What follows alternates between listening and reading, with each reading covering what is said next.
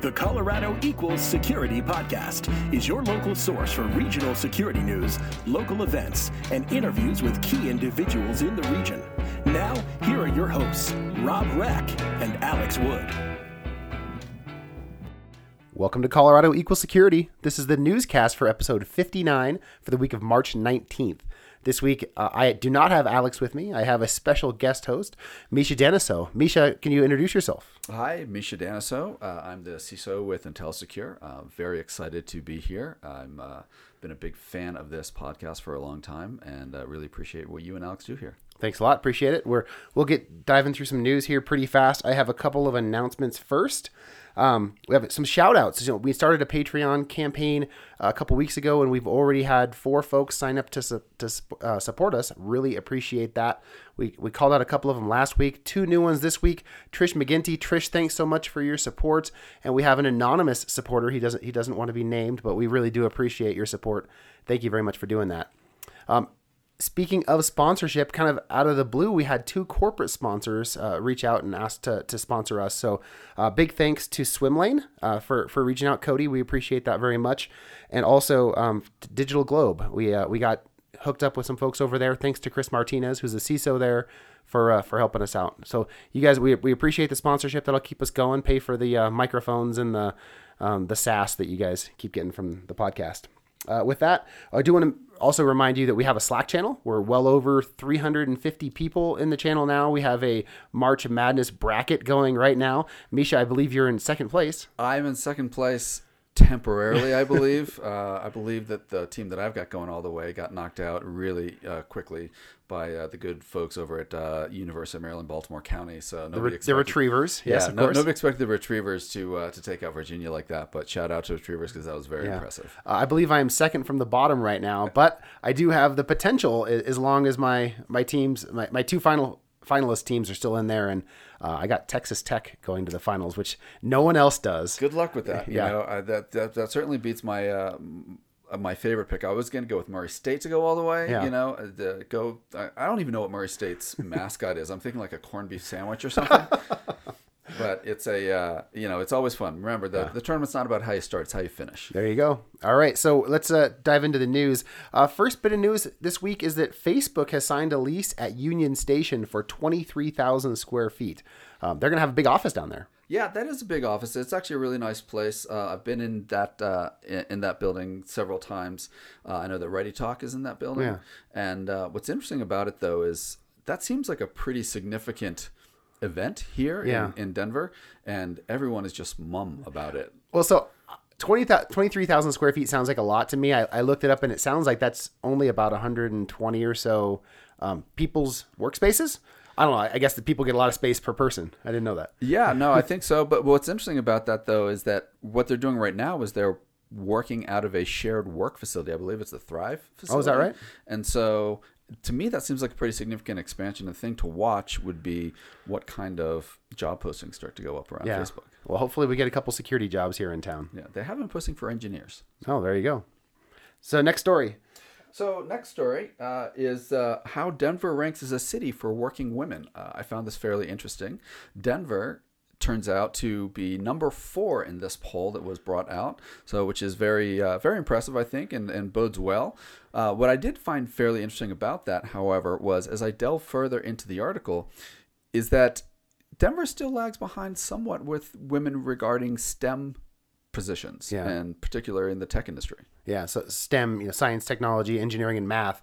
Of course, firmly where we sit here in security, right? It's interesting that we're doing really well in overall employment for women, but in technology, really lagging behind.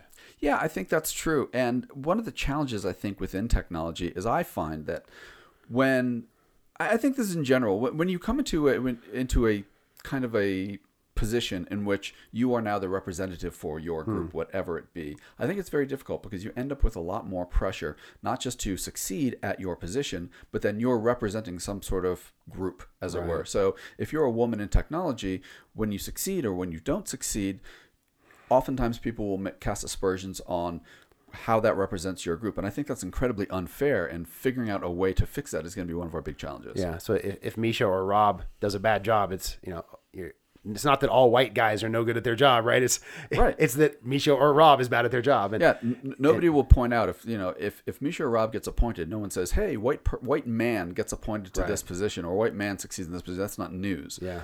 And so I think the fact that you do have such a lack of representation of women makes it very, very difficult for women to even being qualified to get into these positions and succeed. They have a lot more pressure than we do.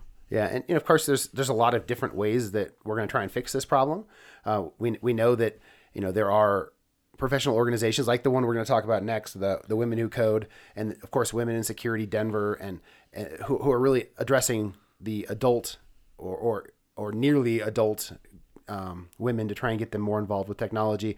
But there's also groups like Cyber Girls and Cyber Patriots that are really focused, in grade school girls and junior high and maybe even high school girls, trying to get them interested in technology earlier on and help with the pipeline of females in technology. So there are lots of things we're trying to do to solve it. It's just not a short-term problem. It's definitely not a short-term problem, and I think it's going to take time. And that's why that next article about Women Who Code I found was so interesting. Specifically because of the growth that we're starting to see in groups like this, where Women Who Code, I believe when they were starting out, there was about 50 people involved in that organization. Now we're talking about 3,500 women involved, which is phenomenal. It's incredible growth, but that's still just a drop in the bucket compared to what we need from a pipeline perspective to add a lot more women to fill out these jobs that are going to be available in cybersecurity.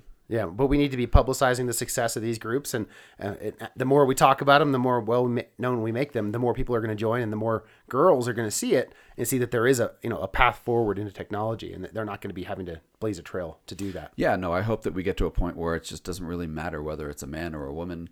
It's just the person. Yeah, that's ultimately what we're looking for. So, kind of going further into the embedding kids, or this with kids earlier, there's a school district down in Southern Colorado, that's really incentivizing and paying their teachers to go get learned up on cybersecurity at the Gen Cyber Colorado 2018 program, and then take that back to the kids so they can teach them about security. Yeah, I think that's a wonderful thing that they're doing there. It's fascinating that they're actually getting funding for this sort of thing. One of the big challenges, I think, also, though, with teachers in general is the fact that teachers are already strapped for time in a significant way. So even when you do have programs like this that are encouraging teachers to get certified or to learn more about this and to promote technology in general, going through the process of learning all of this takes a good amount of time. So kudos, first of all, to the teachers who are getting involved in this, because I think it's going to make a huge difference. But let's not forget that this is a significant investment beyond the normal workload of a teacher. Fair point. So it is the St. Vrain Valley School District that's doing this, and really supportive of this. And of course, if we can help in any way, we'd love to hear from those folks and let us know what we can do to help. And I'd love to see how this ends up going about a year out from now. I'd love to see how successful they are. Maybe do a follow-up. Yeah, absolutely. That'd be great. So next is IntelliSecure news. Talk to me about the new news from you guys. Yeah, so IntelliSecure made an announcement the other day that we're partnering up with Digital Guardian as well as Netskope. And I think it's actually a really interesting announcement that we've made. I don't think it's a huge surprise, to be quite honest. We are very much, have always said that we're a vendor agnostic solution. Mm-hmm. And so we're not trying to push someone's particular solution into all of our clients. Really, we want to be able to be focused on what the clients need and what they are, which solution is going to fit them best. And so, working with both Netskope and Digital Guardian are going to allow us to provide a wider range of services to the clients who are looking for things like a CASB solution that fits them properly, as well as a DLP solution that fits them properly as well. So, are you guys doing this as a service, MSP, or you're reselling it, or both, or what? It's both. What I would say is primarily we do everything as we do professional services as well as MSP services. Yeah. And so both of these will fit into those offerings. Our primary goal is not the resell. Our primary goal is helping organizations with the solutions that fit them. For some organizations, an MSP is the perfect solution. For other organizations, really what they're looking is help and implementation on this, and looking for experts who will help them put together a great DLP program, or who will help them put together a great CASB program, help them run it and check in with them. So it really depends on the organization that we're serving. Okay, good stuff. Looking next, we have an article from Patrick Quinlan, the CEO and founder over at Conversant. On the worst thing you can do is nothing, the case for reactivity in the workplace. And basically the idea here is, the ideal state is that an organization is proactively getting, putting a good culture in place and really having a top-down message around inclusion and ethical behavior in the workplace. But kind of then the next state is, okay, if you haven't already done that and you have an incident, what the worst thing you can do is nothing here, right? The next best thing is we'll start to react to it, start to figure out how to fix it. When you hear that these bad things are happening in the organization, don't ignore it. At that point, start reacting and start trying to make things better. What I really liked about this article is that really this is something that we in the security community deal with all the time. So a big part of what we do is focused around incident management and how we handle, really, we have programs for being reactive. And what we're talking about here, however, is what happens when something comes in your organization and you don't have a program for it. How are you going to deal with that? And we all know that as proactive as you want to be, you cannot get around the fact that something bad is going to go down, and how you handle that is appropriate. I once heard a great talk from, I believe it was the CEO of Vail Resorts. Mm-hmm. And he talked about how when issues like that come up, instead of being instantly reactive, though, what he likes to do is take a step back, think about it, let it stew a little bit so that it can come up with an appropriate response. And I think that really depends on the situation that you're in. The case that Patrick gave in this article, which I thought was really interesting, was in a meeting, somebody using a disparaging term. And that was the kind of thing that he thought about it for a moment and realized, I can't let that go. I cannot take time, go back and deal with that in a quiet way. If I don't say something right now and do it in a respectful way that doesn't embarrass anyone, which is exactly what he did, then he shows from a leadership standpoint that that is something that needs to be addressed, and we will not tolerate that kind of attitude. Yeah, that's great. And I think, as security leaders in our company, it may not be squarely on our side to do this, but there probably is no one else in the company who's really thinking about it. And there's an opportunity for us to be leaders outside of just the technology area. I'm always surprised as a security leader how much we have to deal with culture. And oftentimes culture seems to fall on our shoulders in a significant way, because we are also the people who have the responsibility for making sure that governance rules are enforced within an organization. And that has a lot to do with our culture. Yeah. All right. Well, moving along here, we have Logarithm blog that's detailing the Memcache DDoS attacks. So these attacks were a week or so ago against GitHub, right? That we saw what's really the best amplification that any attacks ever had. Memcache servers on the internet, if they're exposed, they have a 10,000 to 1 amplification rate. So you can send 1 bit to the server, it sends back 10,000, and really can quickly overwhelm those technologies. So Logarithm blog here really talks through what this looks like, how to see if you're impacted with that on your own organization, and it just kind of gives the anatomy of these types of attacks. I think that's really fascinating. And what's interesting is that it really makes anybody could potentially be vulnerable depending on to what degree that they interact with GitHub. What'd be interesting to find out would be what GitHub itself is doing with regard to this. Yeah, it would be interesting to know. I believe that they have things running through Akamai to get the cloud the cloud DDoS prevention. It used to be Prolexic, and Akamai bought it, and I guess they were able to ramp up and take that huge 1.5 terabyte attack. But it's an interesting story for sure. Yeah, I'm very fascinated all the time as these things come up and how these organizations are able to respond to them. Last thing that I think we have on here with regards to the articles was about it's a Security Pursuit blog regarding GDPR. Yeah. The Security Pursuit blog, I think, was great as an introduction. If you're thinking about GDPR, you haven't really put together a strategy for it, they're giving you some very good background on what it is that you're going to have to start thinking about. But we can go well deep into GDPR. Yeah. It's a pretty significant law, and I've got the whole thing just all constantly on my desk. Yeah, it's certainly become a big topic for not only companies who are in Europe, but also those of us here in the States. Of course, take a look at that if you're not familiar with it. We're not going to go into too much detail on it right now. I do have one more thing on the list. We have a blog from Ping this week that talks about how IAM can balance innovation and security. I think that there's not a lot of places in security where we're able to help make the user experience better and help the business be faster than other than like a federation. A federation gives us the opportunity to get rid of lots of different usernames and really move more quickly. This is a use case that kind of talks about that, and it really specifically talks about the implementation at TIA-CREF. I think it's not CREF anymore, and it's just TIA now. Talks about what they did there, and I love case studies, and it's a good reading. So take a look at that if you're interested in it. I'm definitely going to check it out. I do have one question for you, Misha. I know IntelliSecure had been doing the benchmark survey. Is that still open?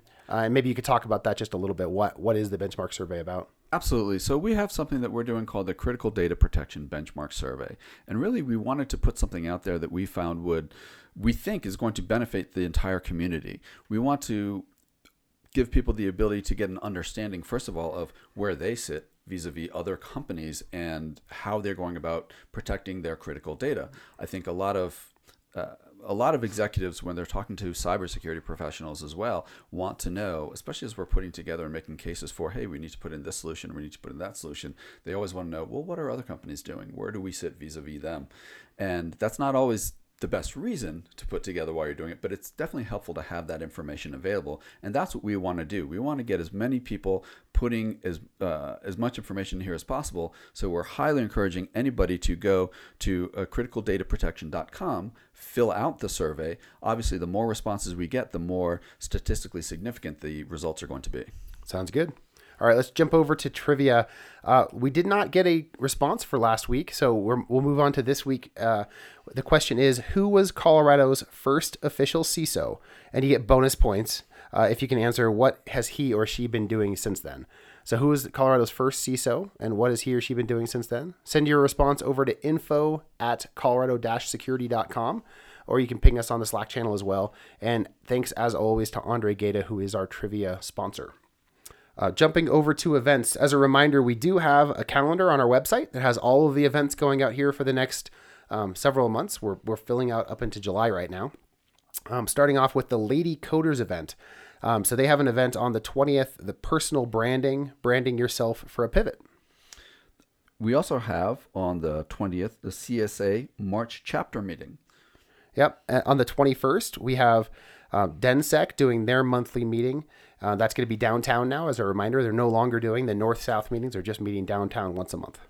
And on the 22nd, we have the ISSA Denver Happy Hour, which is always a fun time and great opportunity to network and meet some of your colleagues. And that's happening down in the south. I think it's actually within the Comedy Works space at Landmark. So a fun place to go as well. On the 23rd, SecureSet has one of their Capture the Flag events. As a reminder, what they do for these is from 5 to 6. If you're brand new and you don't know how to do a Capture the Flag, show up. They'll give you an introduction so that when the real event starts at 6, you can participate and have a good time doing it. And then on the 27th, SecureSet also has the Career Conversations. The speaker on this one is going to be Karen Worstel. On the 27th, there is the GDPR meetup. It's the GDPR and legal basis for processing. Is consent really required? Can I answer that? Go for it. Maybe they don't have to go to the meeting if they listen to your answer. No, that's actually, it's a really fascinating topic around consent, and I think that would be definitely something worth going to. It's one of the challenges, depending on the situation that you're in, that we're all dealing with. Yeah. Last event on here is the ISSA Colorado Springs 5th Annual Cyber Focus Day. That's on the 29th. It's a full-day conference. It's kind of not their big conference, which is in August, but it is a neat event and a good chance to get some CPEs down in the Springs. Excellent. Well, that looks like a great opportunity. I do want to remind something that's not coming up the next couple of weeks, but we did just post the next Women in Security event is on April 24th, and that'll be... the registration is open for that right now. We've had such great turnout for those. I want to recommend folks get signed up early. Make sure you get yourself a spot. I assume that there is at some point going to be a sellout number. So try and get in there if you can. Yep. And of course, May 8th through 10th, we're all aware that Rocky Mountain ISC is coming up. And that's always a great event to get involved in and go and meet some of your vendors that you're dealing with, as well as hear from your colleagues. Yeah, should be a lot of fun. Let's go ahead and jump over to jobs. Top job this week, Cognizant is hiring a director in their corporate security program focused on cybersecurity audit. I don't know if this reports into Matt Schufeld, who's the CISO for the healthcare side of stuff, or if it goes up to the audit area. Either way, it's really a growing company and a lot of fun to work over there from everything I hear. Yeah, one of the more interesting jobs that I saw on the list this time was the NBC Universal Broadcast Cybersecurity Officer. I love the fact that we're getting a cybersecurity officer focused on a business directive within an organization. So that's a fascinating opportunity. Yeah, it looked really interesting. I wonder if that's a different job than the rest of us have, and I just don't know how. Right? Interesting. So Logarithm is hiring a manager of compliance research. I assume that's working for James Carter up there and compliance research. I don't know what that means, but let me know. It looks like we have a few Ping Identity jobs that you might be reporting into you. So how does that work? Yeah, so I actually have 3 different positions posted here where we're hiring an infrastructure security specialist. Someone ideally would have a good background in Linux and Macintosh infrastructure. Having any knowledge about AWS is great as well. Really someone who can help us with our corporate security work. We're also hiring a product security engineer, someone who has got Java development experience, web application experience, and security. That's what we're looking for that. And then the last one is a GRC analyst, and this is a more entry-level position, someone with 0 to 2 years of experience, knowledge about ISO, SOC 2, GDPR, risk-based approaches to stuff. That'd be a good mix of stuff we're looking for on those. Fantastic. Sounds like some great opportunities out there. And it looks like Pearson is also going to be hiring a cyber cloud security engineer within their DevOps team. Yeah. So Pearson, big education leader in the South Denver area here. That'd be a good place to take a look at. If you enjoy working in South Glen area, that would be a great opportunity for you. And Lee Vorthman, I think Lee is probably the boss over this area, and Lee's a good local guy. He's a friend. So I think he'd be a good guy to work for. CHI, Catholic Health Initiatives, is hiring an enterprise architect focused on security. That'd be a good opportunity for a massive company here in Denver. Absolutely. And then last on the list here is Swimlane. Swimlane is looking for a sales development rep. And Swimlane is a great local company here that has really, in the last 4 years, put together a product that I think is really making waves. Yeah. So SDR, sales development reps, it's kind of an entry-level position in the sales organization. There's a lot of beating the bushes to find opportunities that you'd hand off to the account executives. It's a good way for you to get into a company, learn how things work, and presumably move on from there within the company. I think that's it for the news this week. Any final comments before we send it over to the feature interview? No final comments from me other than the fact that I wish you very well in your brackets, and I hope that you do well with Texas Tech going all the way. Right, they need to lose to Xavier in the finals. That's what I'm rooting for. All right, so we did have this week Andre Durand, who is my boss, is the CEO and founder over at Ping Identity. He was interviewed by Alex. I decided that it would be better for someone who doesn't know him so well to do the interview. So Alex gets to learn about where Andre came from, how Ping came to be, and what the future of identity and access management looks like. All right, guys, have a good one. We'll talk to you soon. So long. Hi, this is Debbie Blythe. I'm the CISO for the state of Colorado. Welcome to Colorado Equals Security, for Colorado security professionals by Colorado security professionals. So this is Alex Wood, and this is our feature interview segment. I am here with Andre Durand, CEO of Ping Identity. Welcome, Andre. Thank you, Alex. I appreciate you taking some time to talk with us. I think as most people know, my co-host Rob Reck also works at Ping Identity, so we're happy to finally get you on the show. I think Rob wanted to make sure that we had a clear and impartial interview, so he had me do it instead of him sitting down with you. But really appreciate you taking time to talk with us. Thank you. Rob's brought security to Ping, and we've brought identity to Rob. Awesome. It's been a good match. I think it's a great combo, right? So I think, like we do with most of our interviews, I just want to start with hearing about you and your background, kind of where you started in security, or maybe even before that if it's important, and then kind of how your path got you to where you are today. Sure.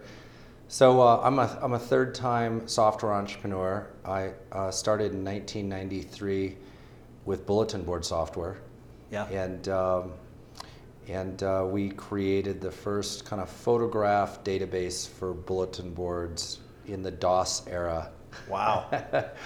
And then followed it up kind of 1994, 95. We wrote a Windows, kind of the first Windows NT client server bulletin board. We kind of referred to it as AOL in the box. Probably most people won't even recognize that, right. Today. That is pretty cool, because when I think of bulletin boards in 1993, I think of, text-only chat rooms and all that Yeah. kind of stuff. So I'm sure that was pretty revolutionary at the time. Look, I mean, viewing a photograph in DOS when dialed up to a bulletin board used to be really complicated. You used to download an image, shell out from your terminal program, open up a GIF viewer, look at the image, shell out of that, go back to your... And so, those were fun times. In 1998, I sold that company to a company here in Denver, moved here, moved to Denver, took over for product for this company for a few years, and then I had a new brainchild, and I wrote a business plan called N-Drive, which was essentially Dropbox, the notion of internet-connected storage. A man before his time. Well, what I didn't realize is that, it'd be like starting an electric car company when there wasn't a lithium battery. Right. Right. We didn't have bandwidth to pull that one off. So I was, it wasn't until DSL hit at a consumer level, right, that there was enough bandwidth to actually pull that one off at a consumer level. But, I remember one Christmas, I'd written the business plan, I was going to raise some money doing that. And I talked to the CEO of the company that acquired my first company, and he essentially convinced me to stay. He said, do whatever you want. And I had been researching and working with this little open source startup called Jabber that had a vision around interoperable instant messaging. And I said, okay, I'll do Jabber. And so I partnered with the founder, Jeremy Miller, and his crew of open source developers, and we built this commercial company around that open source that ended up selling to Cisco and becoming the instant messaging platform for Cisco for a number of years. And now, as I've discovered, has become the platform for IoT for Cisco. It's now the messaging infrastructure for Cisco's entire IoT strategy. Wow. Which is cool. 2002, I took a break after 10 years, and longer story, but went and spent some time on my friend's sailboat in the Caribbean, and had a lot of time to blog. It was the first time blogging had just started. It was 2001 timeframe. Blogging back then was writing something on my laptop, putting it on a 144 floppy, taking a raft to the pier, and then a bike from the pier to the center of town where there was an internet cafe, and putting your floppy in and uploading your blog post. That's awesome. And so I blogged, and really I blogged about observations, big observations that I had in kind of compute networking, and I remember they were all kind of business ideas built around trends. And I remember waking up on the third day, someone was bothering me, and I said, these are interesting ideas, but there's something missing, and that something was there was no notion of who a user was on the internet. It was anonymous by default, and I said, we need a better notion of identity on the internet, and that was really the aha moment that started Ping. So, told my friend, and he said, well, how are you going to make money? And I said, well, as best I can tell, everything on the internet has a server. We have FTP servers and email servers and web servers, and so I said, but where's the identity server? So we're going to build an identity server, and that was 2002, January. Wow. And so then did you just sort of overnight decide, okay, we're going to do this, or did it take some time? Or yeah, so I actually cut my trip on the boat short by probably 6 weeks, and I said, because I had taken a 3-month sabbatical from Jabber, I said, I'll go back and write a business plan, and if I raise $500,000, we'll start the company, and if I don't, I have a job. And I came back and raised $500,000, and on January 4th, 2002, moved my computer from one office across the kitchen to a bunch of blank offices. They had given me in an office, kind enough to do that. And I remember sitting there on day one, and first thing to do is get your email, right, going. So I had an email address in the first couple of hours, and I just remember, it was lunchtime, and I had 0 emails, which makes sense. Right, new company, new email address, nobody knows it. And I just remember sitting there going, okay, well, I guess it's lunchtime, and of course, I've got you go from 100 emails and 1,000 miles an hour to 0, and I said, what did I get myself into? And you just really appreciate what it means to have nothing and know nothing about what you, it's just a full-on leap into the void. And it was fond memories, right, of going back to zero. Yeah, and so I'm sure at that point also, you had this brilliant idea that we needed identity, which I think has proven to be a great idea. But at that time, I'm sure you didn't know a whole lot about identity and digital identities and that sort of thing. So how did you start moving into that space, What are the first few moves? So two things kind of manifest out of this. One is you do what everyone does, which, Google had found its way into our lives at that time. And so you search for digital identity on Google. Yeah. And I remember coming up with absolutely nothing except for one, what looked like doctoral thesis written in another language, but whose title was digital identity that I could recognize, even in another language. And so I remember calling up my first investors, this is maybe a couple months into it, Phil, who had literally written the first check of that $500,000. And I said, Phil, we got a problem. He says, what is it? I said, I think we just started a company in an industry that doesn't exist. And he goes, well, what do you mean? I goes, well, if I type digital identity in Google, the only thing I find is one doctoral thesis written in another language. I mean, there literally is nothing else. I said, but don't worry, I reserved digitalidworld.com. You put in 5,000, I'll put in 5,000, and we'll start the industry conference. Yeah. So that's one of the things, that we did to start the conversation.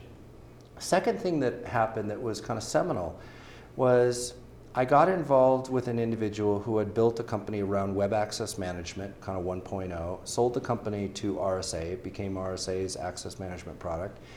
Happened to be a local person, super smart, and the CTO of that first company. We went to coffee, and I asked him, I said, is there one, of all the benefit of what you sold back in the day, I said, was there one use case that was just the 80-20 rule, like 20% of the functionality garnered 80% of the utility? Yep. Without even hesitating, he said, yep, single sign-on. He goes, we did all these fancy things, but at the end of the day, people really appreciated the single sign-on. And having had experience in the importance of a single use case or killer app to start, especially when something is as large as the problem set, I immediately said, that's it. Yeah. That's where we will focus. We will focus on single sign-on. And it turns out it was the right time to focus on that because Microsoft had, prior to this, announced Passport, which was this notion that a Microsoft account is all you would need to access the internet. Yep. And coming off the Windows desktop domination, the world wasn't ready, and the internet was this new thing to let Microsoft create a choke point called the Microsoft Passport. And so there was this whole effort led by Sun and McNeely at the time that was called the Liberty Alliance Project, which was basically saying we like the concept of an internet identity where you can just log in once and go anywhere on the internet. We just don't like it to be dominated by one vendor, right? And so how can we build an open standard around this? And having worked in the standards effort at Jabber to create the XMPP, messaging and presence standard, I immediately gravitated onto this effort, if you will, to create a standard. And we were actually the first ones to develop some open source toolkits around the Liberty Alliance standard. My first customer was American Express to implement the open source toolkits. And that was all pre-SAML for single sign-on. Yeah. This was the precursor to that. So did that become SAML, or is that? Became SAML. Yeah. Basically, ultimately kind of merged in, with other efforts by the vendors and became SAML. Yeah, that's pretty cool. Yeah. Yeah, so, all right, so you're building a little momentum. You've got a use case, which is a great use case, by the way, because I think we all know in security, even still today, nobody wants to do security. Yes. So even if you're doing security, you need to build it as a use case that is something else. Like, single sign-on is a productivity use case. Yes. So then what happened next? Yes, and so we had a small modicum of success between 2002, frankly, and probably 2006. And keep in mind, we were focused on standards-based single sign-on. We had single sign-on, but it was proprietary. You would buy a web access management product. You'd create essentially one domain, and that domain would have the equivalent of a token that gets shared, and the token would maintain session in that domain. And what we were talking about was, how do you maintain session and user identity between two completely separate domains?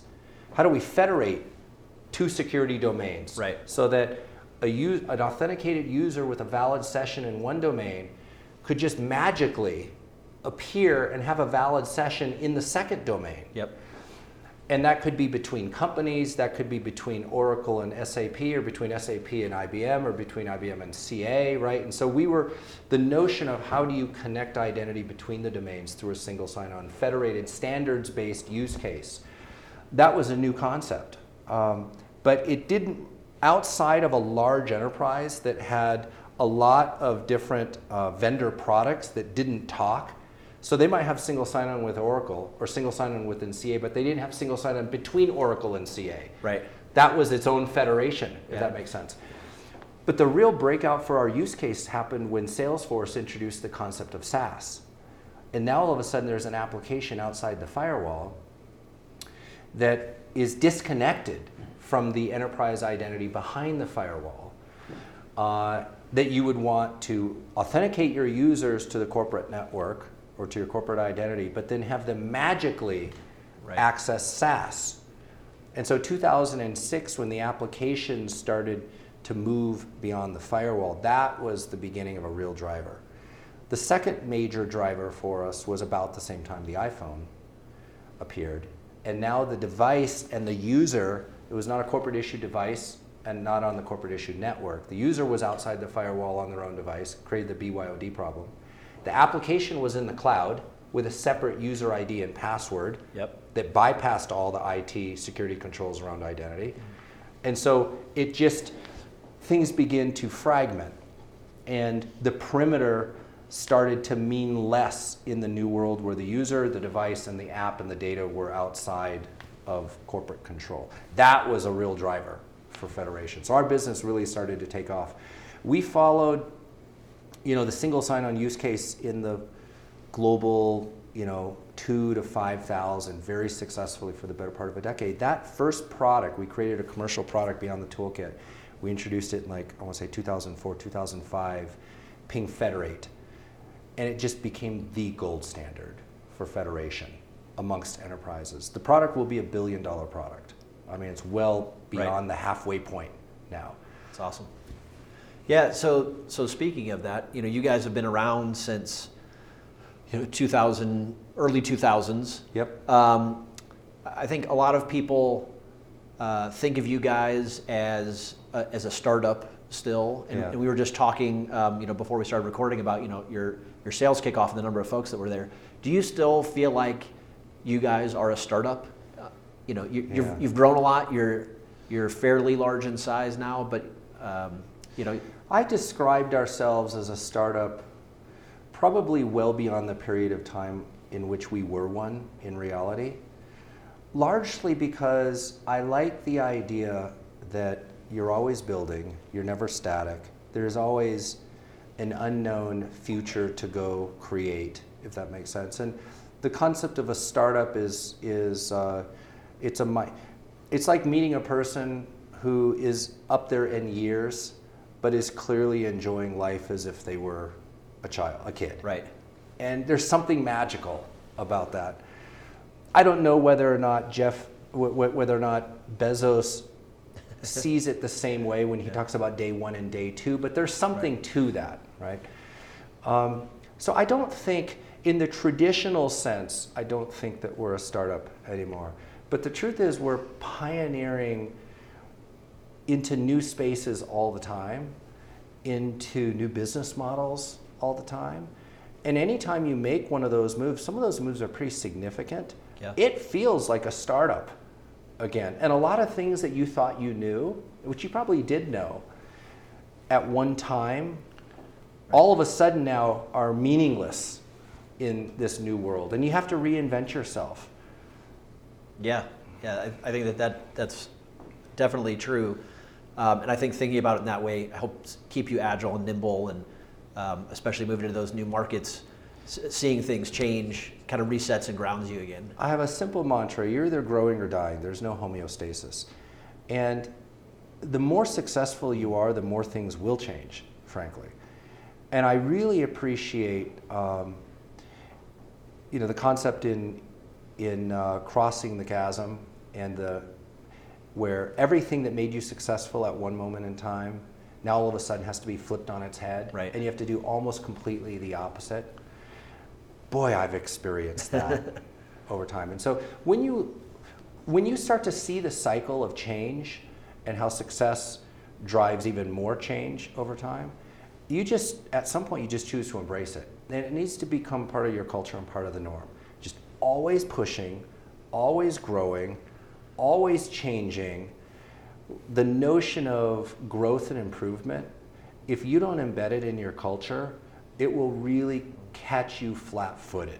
There will be a moment in time where either through your own success or through success of a competitor, you've got to respond and change very, very quickly. And I find that if you don't have it in the DNA of the organization to do that on a regular and consistent basis, to go from homeostasis now to changing, right? I hate to say it, but a lot of times the critical path there is just the attitude of the people who resist it. Right. Everything's been great. Why do you want to change it? Well, we didn't change it. Right. The market changed. So, yeah, and if you don't have that culture of change, you're either going to have to make some wholesale changes to move in a different direction, do different things, or you're going to be held back. That's the way the world works. Yep. So when you started, I think it was kind of a blank slate, but I think you probably had some goals of what you wanted Ping to achieve. Do you feel at this point that you guys have achieved those goals? Obviously, you're just talking about growing or dying. You still want to be growing, so maybe there have been some other goals. But do you think that you've gotten where you wanted to be? I would say that your goals evolve. I would say that many of the early goals of Ping probably have been achieved. But along the way, the understanding of what problems we're solving has become obviously more sophisticated with more knowledge about the space.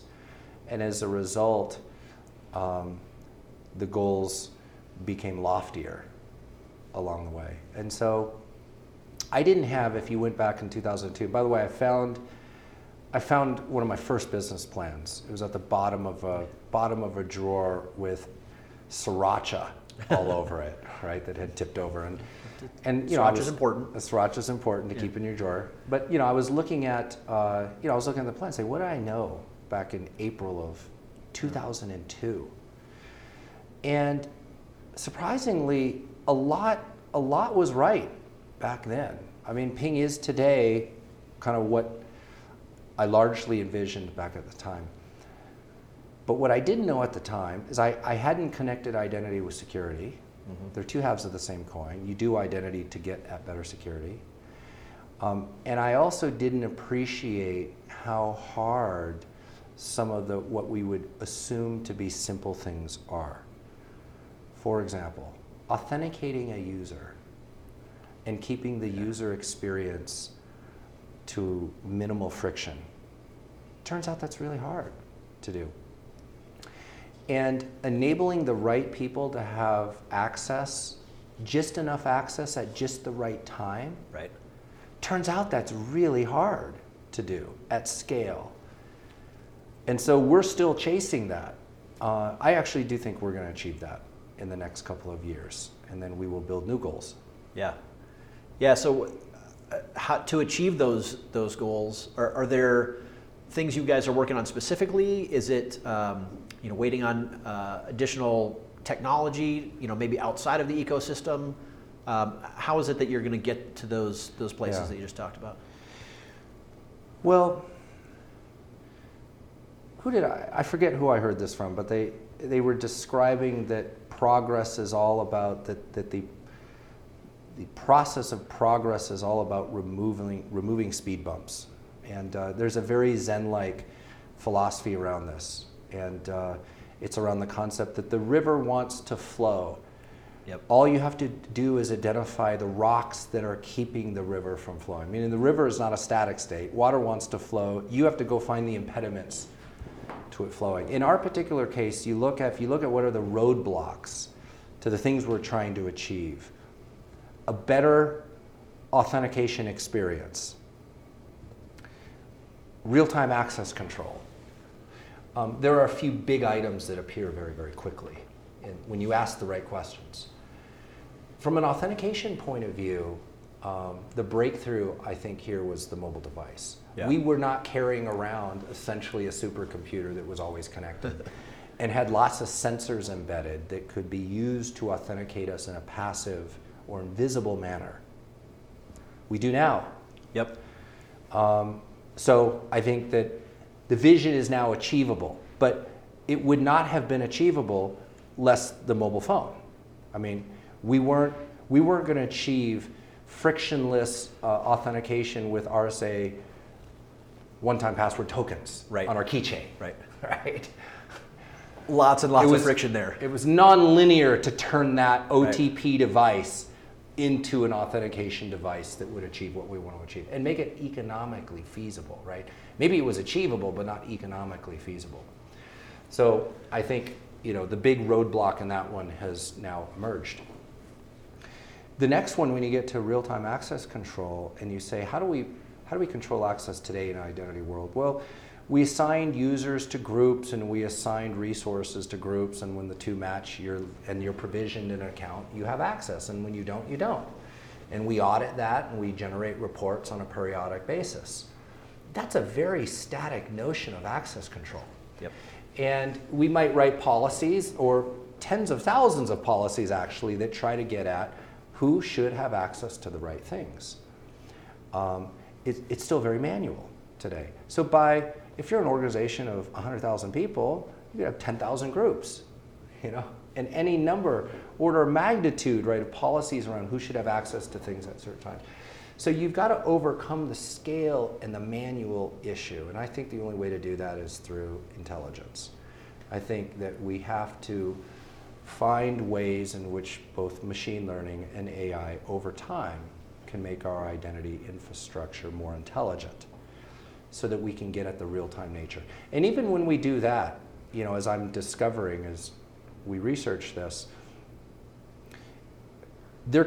we could design systems in such a way that simply makes it too expensive to make a decision every second whether or not you should get in or not. Right. Just flat out, even if it's doable, the compute is too expensive to look at all the variables at a moment in time and decide, should I let them in? We're going in reverse now, right? Everyone now needs a supercomputer, in the basement so you can decide who gets access to stuff. Right, and to take all known variables at a moment in time and make an intelligent decision around, do I grant access or not? Isn't it, depending on how you approach it, a very expensive compute environment? And so maybe on high value transactions you do it, but you wouldn't do it 1,000 times an hour for every individual, right? There's still a barrier in the approach that will keep us from getting at the solution. So anyway, I'm just highlighting when you ask the right questions about where you're going, it becomes pretty evident what the roadblocks are, and then you can start to tackle those items. Yeah, one other barrier that I see, and it's maybe not, barrier is maybe not the right word, but we're seeing more and more emphasis on privacy. So obviously GDPR is a big deal in the EU right now. In order to enable some of those advanced pieces of analytics, you're going to have to start tracking every single thing that a person does. Is that something that you guys take into the equation as well? I'm sure Rob specifically is thinking about how do you protect the data that you have, but there are obviously some privacy implications to getting additional data about people, and do you take it? What do you do with it? How do you protect that? All that sort of thing. I guess you've maybe stumbled upon the next major observation I've had, which is obviously for every action there's an equal and opposite. Right. Right. And so with all of these emerging technologies that make this possible, there's also the opportunity for great abuse as well as great power. Yeah, positive for sure. And within the possibility of doing great things but also great abuse, regulation arises to kind of counteract what is naturally occurring. So you're right, there is a general trend which through regulation is attempting to counteract, for the right reasons, I think, some of the things that we're observing as an encroachment on privacy.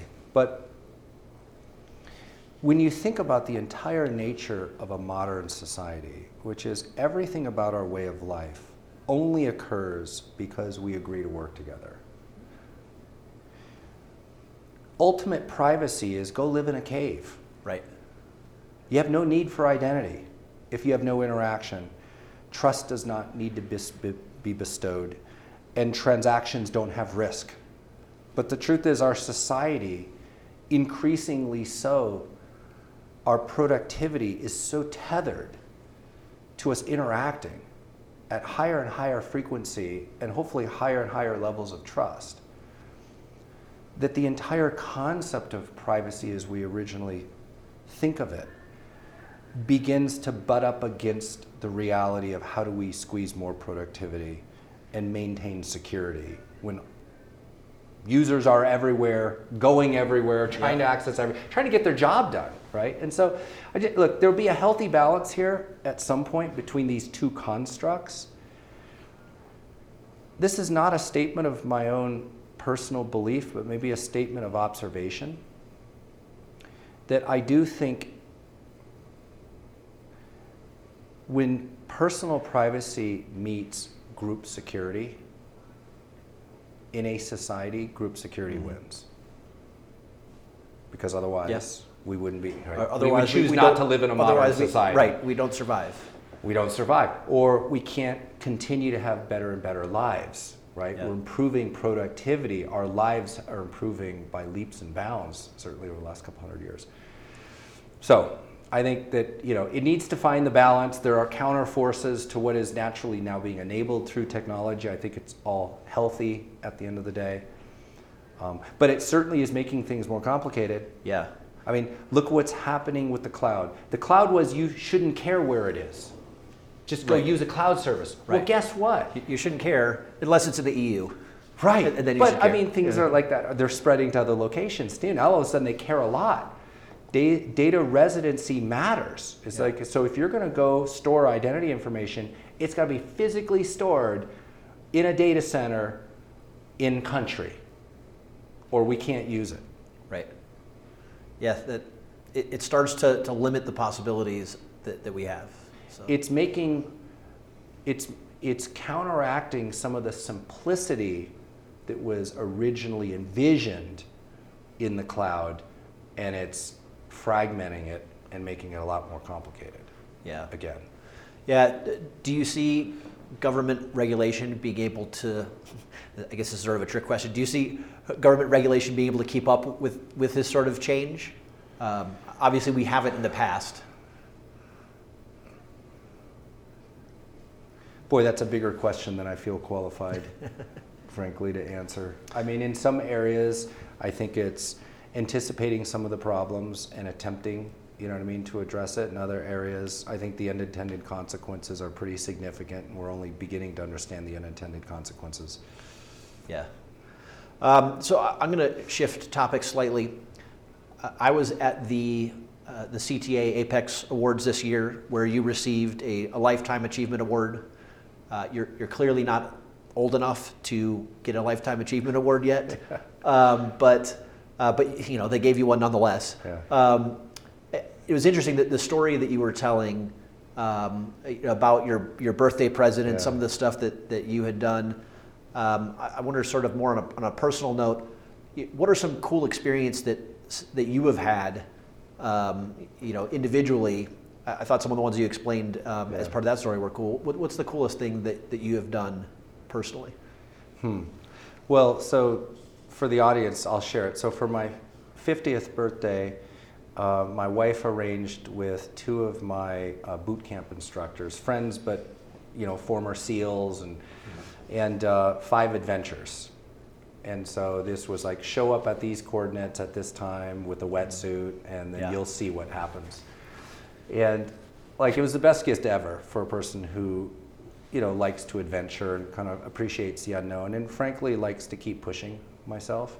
These were well outside of my comfort zone sort of experiences.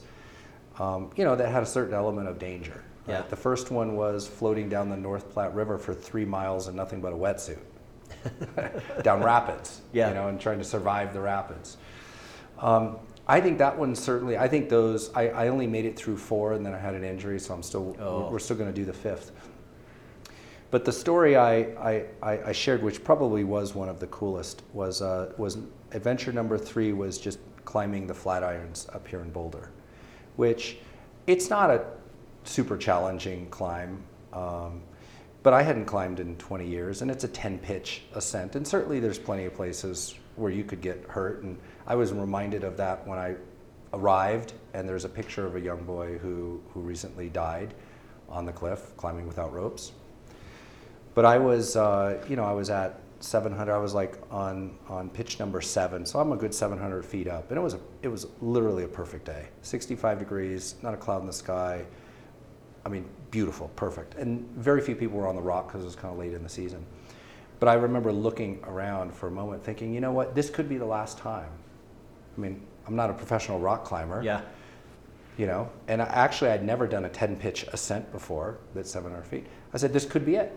This could be the moment where I'm now 700 feet up on a rock, and it's beautiful, and I'm here getting it done, and I don't think I'm going to die. And right at that moment, I turned around, I looked, and I just kind of soaked it in for a moment and appreciated the moment that it was. And I turn back when I start climbing, I hear some voices, and it's literally very nonchalant, just people having a conversation about school and classes and other things. And I look to my left, and there's 3 climbers in their 20s with no ropes, and it's like they're walking in the park. They're climbing up to the left. So but the interesting was not that they had no ropes; they had no clothes. Like to prove a point, right? I can climb. I don't even need clothes, much less ropes to climb this rock. I'm not encumbered by anything. No, I'm just climbing the rock. So, it was quite a visual, as you would imagine, quite a moment in time where I said, isn't this like life, where, you think you're doing okay, and then somebody passes you with no ropes and no clothes, right? Right. And so, there's some lessons in there. That was a pretty cool experience. That sounds really cool. Yeah. That sounds really cool. So switching back, what are some things, what's the future of identity? So you guys have made some great progress. We've talked about a few things. What's something that's way out that nobody's even thought about yet?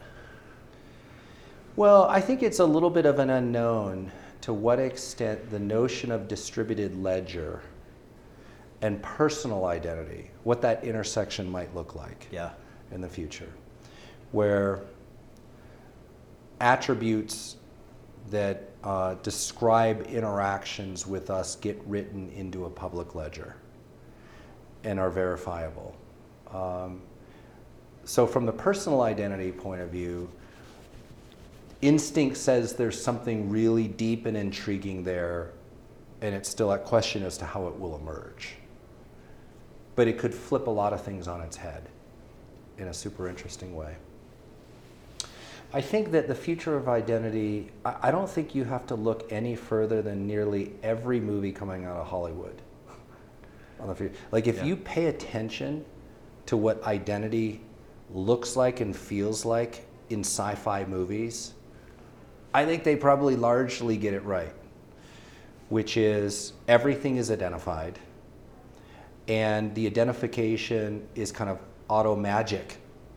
Nobody's doing much to authenticate. I mean, on occasion you'll see the Mission Impossible. You put your hand on a pad, right, or you walk through something and it scans you, or watches your gait, right? So Mission Impossible probably gets the ones where they explicitly pull identity authentication out into its own thing. I actually don't think it will be that way. I think it will be largely invisible. Will be recognized, not authenticated, is the way to describe it. Yeah. And then I think that things that we see as walls or barriers will auto-magically open for the right people at the right times and not for the wrong people. And that, I think, there's a lot of friction right now in all of our doors. If that makes sense. We authenticate to doors and then they open or they don't open. So yeah, so I think it becomes part of a fabric that over time the goal is you don't see, but is there. What do you think about identity of non-humans? So we've been talking all about personal identity here. So you mentioned, when we were talking about Jabber, you're talking about Internet of Things. So obviously there's going to be a lot of devices that have identities. We also talked a little about artificial intelligence. Theoretically, someday artificial intelligence could be considered real things as opposed to machine learning or whatever you want to call it today. Where do you see identity in that space? Well, again, you've tiptoed into an area I feel wholly unqualified to even remotely comment on, at least on the AI side of that conversation. But with respect to identity of things, I would say it like this. Anything worth communicating with is worth having a secure identity. Yeah. And so I think that, and if you look at in terms of numbers, obviously the things will outnumber the people by factors, right? So yeah, so we don't yet have a secure identity of things. I think it's really important that we do develop it, because we will want to communicate with and control those things. And those things will be communicating with other things and issuing instructions to those things. And we absolutely have to make sure that those instructions are verified. They're not coming from rogue identities. Right. So I think it's a huge problem and a huge opportunity to get right on the cusp of this. Awesome. Yep. So we're coming up close to our time here. I wanted to see if there was anything that additional that you wanted to share that we didn't talk about. Otherwise, I think I have one more question for you. I think, the aha moment that identity and traditional security are really kind of two halves of the same coin, and an observation that there is a DNA or a mindset that tends to gravitate towards one or the other. But to recognize that we're siblings, so to speak, I think is really important. So I'm really kind of on a mission to build awareness of identity within security practitioners and security awareness within identity practitioners, because we are getting at the same thing. How do we keep the things that we're looking to protect secure, and how do we enable appropriate access at the right time? And it turns out the approach is very different, but the end result and the goal is the same. So therein, I think, is huge opportunity, right, for individuals cut from different cloths who see the same world through a different filter to start to see the world the same. Yeah. So if a security practitioner wanted to get that education, what would you recommend to them? Boy, and that is a $64,000 question. The identity industry is starting to, I'd say, formalize education and training. There's one of those efforts, ID Pro, is a new kind of organization, if you will, that's designed to build training and ultimately certification around identity, identity best practice, if that makes sense. Yeah. But it's early in its formation. I mean, the security industry has had this down for decades. Right. Yeah, cool. All right, so one final question. Obviously, this is a Colorado-based security podcast. You've been in the Colorado community for a long time. I'm sure you could have picked up Ping and moved to Silicon Valley or something like that. But what do you think is special about Colorado and the community for startups or security or whatever it might be, and why is it that you've stayed here? I would have answered that differently 5 years ago than I'll answer it now. Inertia, I would say, I was in Colorado when I started Ping, and certainly have built my life and committed to the Denver community. That was in the beginning, right? I would say now I appreciate something about both Denver and, in general, I'll just kind of say the Midwest, if that makes sense, that is hard to obtain. And I'll call it a healthy balance. It's so hard to maintain a healthy balance. Yeah. Nearly everything is driving us to extreme positions, one end or the other. And And I would say that healthy balance is kind of disappearing, in a sense. Denver has it. Yeah. I think that's really, really special. I do try to keep that not geographically, because while Ping is Denver based, we're a multinational company now with offices all over the place. And so we do have a lot of different cultures, and some in some big cities, right, that are absolutely the rat race. I think staying grounded as we grow up and get older and become more successful, I think staying humble, I think staying balanced, all of those things I think are well represented in Denver as well. I think it's in the DNA of Denver. I do think it's changing. It's changing as more people come to Denver, as Denver becomes a bigger city, as housing prices and cost of living increases. It puts more pressure on people to move to the extreme. We're seeing it. You're seeing it. I mean, Denver, been here close to 20 years. It was kind of unchanged for 15. And then in the last 3 or 4, you can feel it changing. In a good way, but it's different. Yes, definitely different. Yeah. Pluses and minuses, but I think overall in a good way. Yes. So. Well, cool. We are out of time. Thank you, Andre. Appreciate your time. This has been Colorado Equals Security, and we'll talk to you next episode. Thanks. Learn more about the Colorado security scene at colorado-security.com, where you can see information about local security groups, a calendar of upcoming security events, and learn more about Colorado Equals Security. Reach out to Alex and Rob by emailing info@colorado-security.com. Until next time, remember, Colorado equals security.